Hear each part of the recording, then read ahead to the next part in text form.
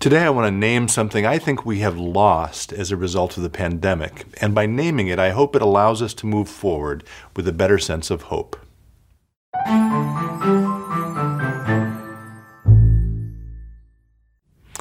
Hello, friends. It's good to be with you. As always, thank you for taking a little time to be with me today.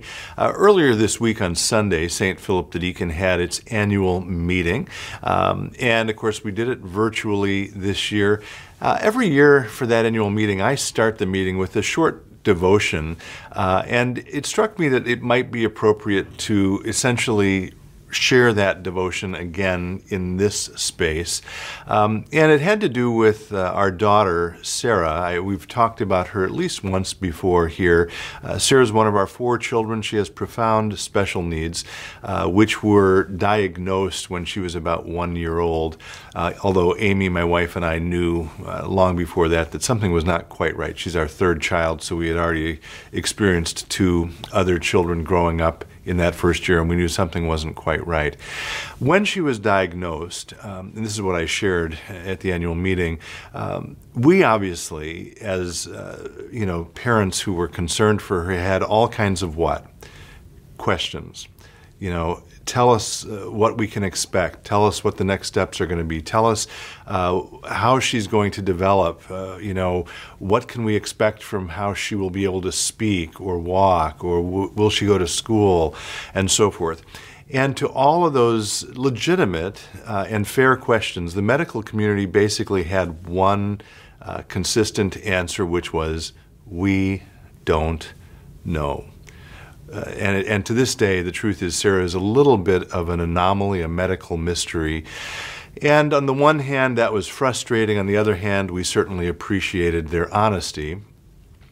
What we did know, however, was that Sarah would grow up in a family that loves her, and we do love her. She has presented all kinds of challenges for us, as you might imagine, but we love her. I'm not saying we've been perfect parents by any means, but she's grown up in a family that's grateful for her presence and surrounds her in the ways that we're able to with love. And I brought that up because I was reflecting back on the year 2020, and I do believe that one of the things that all of us grieve and are continuing to grieve to some degree from this past year is a lack of clarity or a lack of certainty. When will the pandemic be over? How is it going to affect me? When is the vaccine going to be available?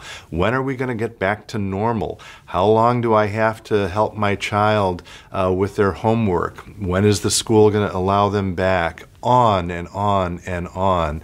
And to many of those questions, there aren't clear or definitive answers yet. And I just wanted in that devotion to acknowledge that grief for a lack of clarity, a lack of certainty, but I also wanted to underscore that my sense here at St. Philip the Deacon is that despite that lack of clarity, we also recognize and understand that we as a community are surrounded by love. The love of God, first and foremost, which comes to us as a pure gift, which then we are invited to share with others, always imperfectly, but to share and reach out to others with that same love in our own lives. So that's the brief devotion I wanted to share. I concluded it with a prayer. This is a prayer that's well known in the Lutheran tradition. It may be well known in other traditions, I'm not sure. It's called the Prayer of Good Courage. It shows up in our hymnal in an evening prayer service, and I'll conclude this episode with this prayer, which reinforces in a different kind of way this same idea that maybe we don't always know quite where God is leading us, but we can be confident that He is with us. So let us pray.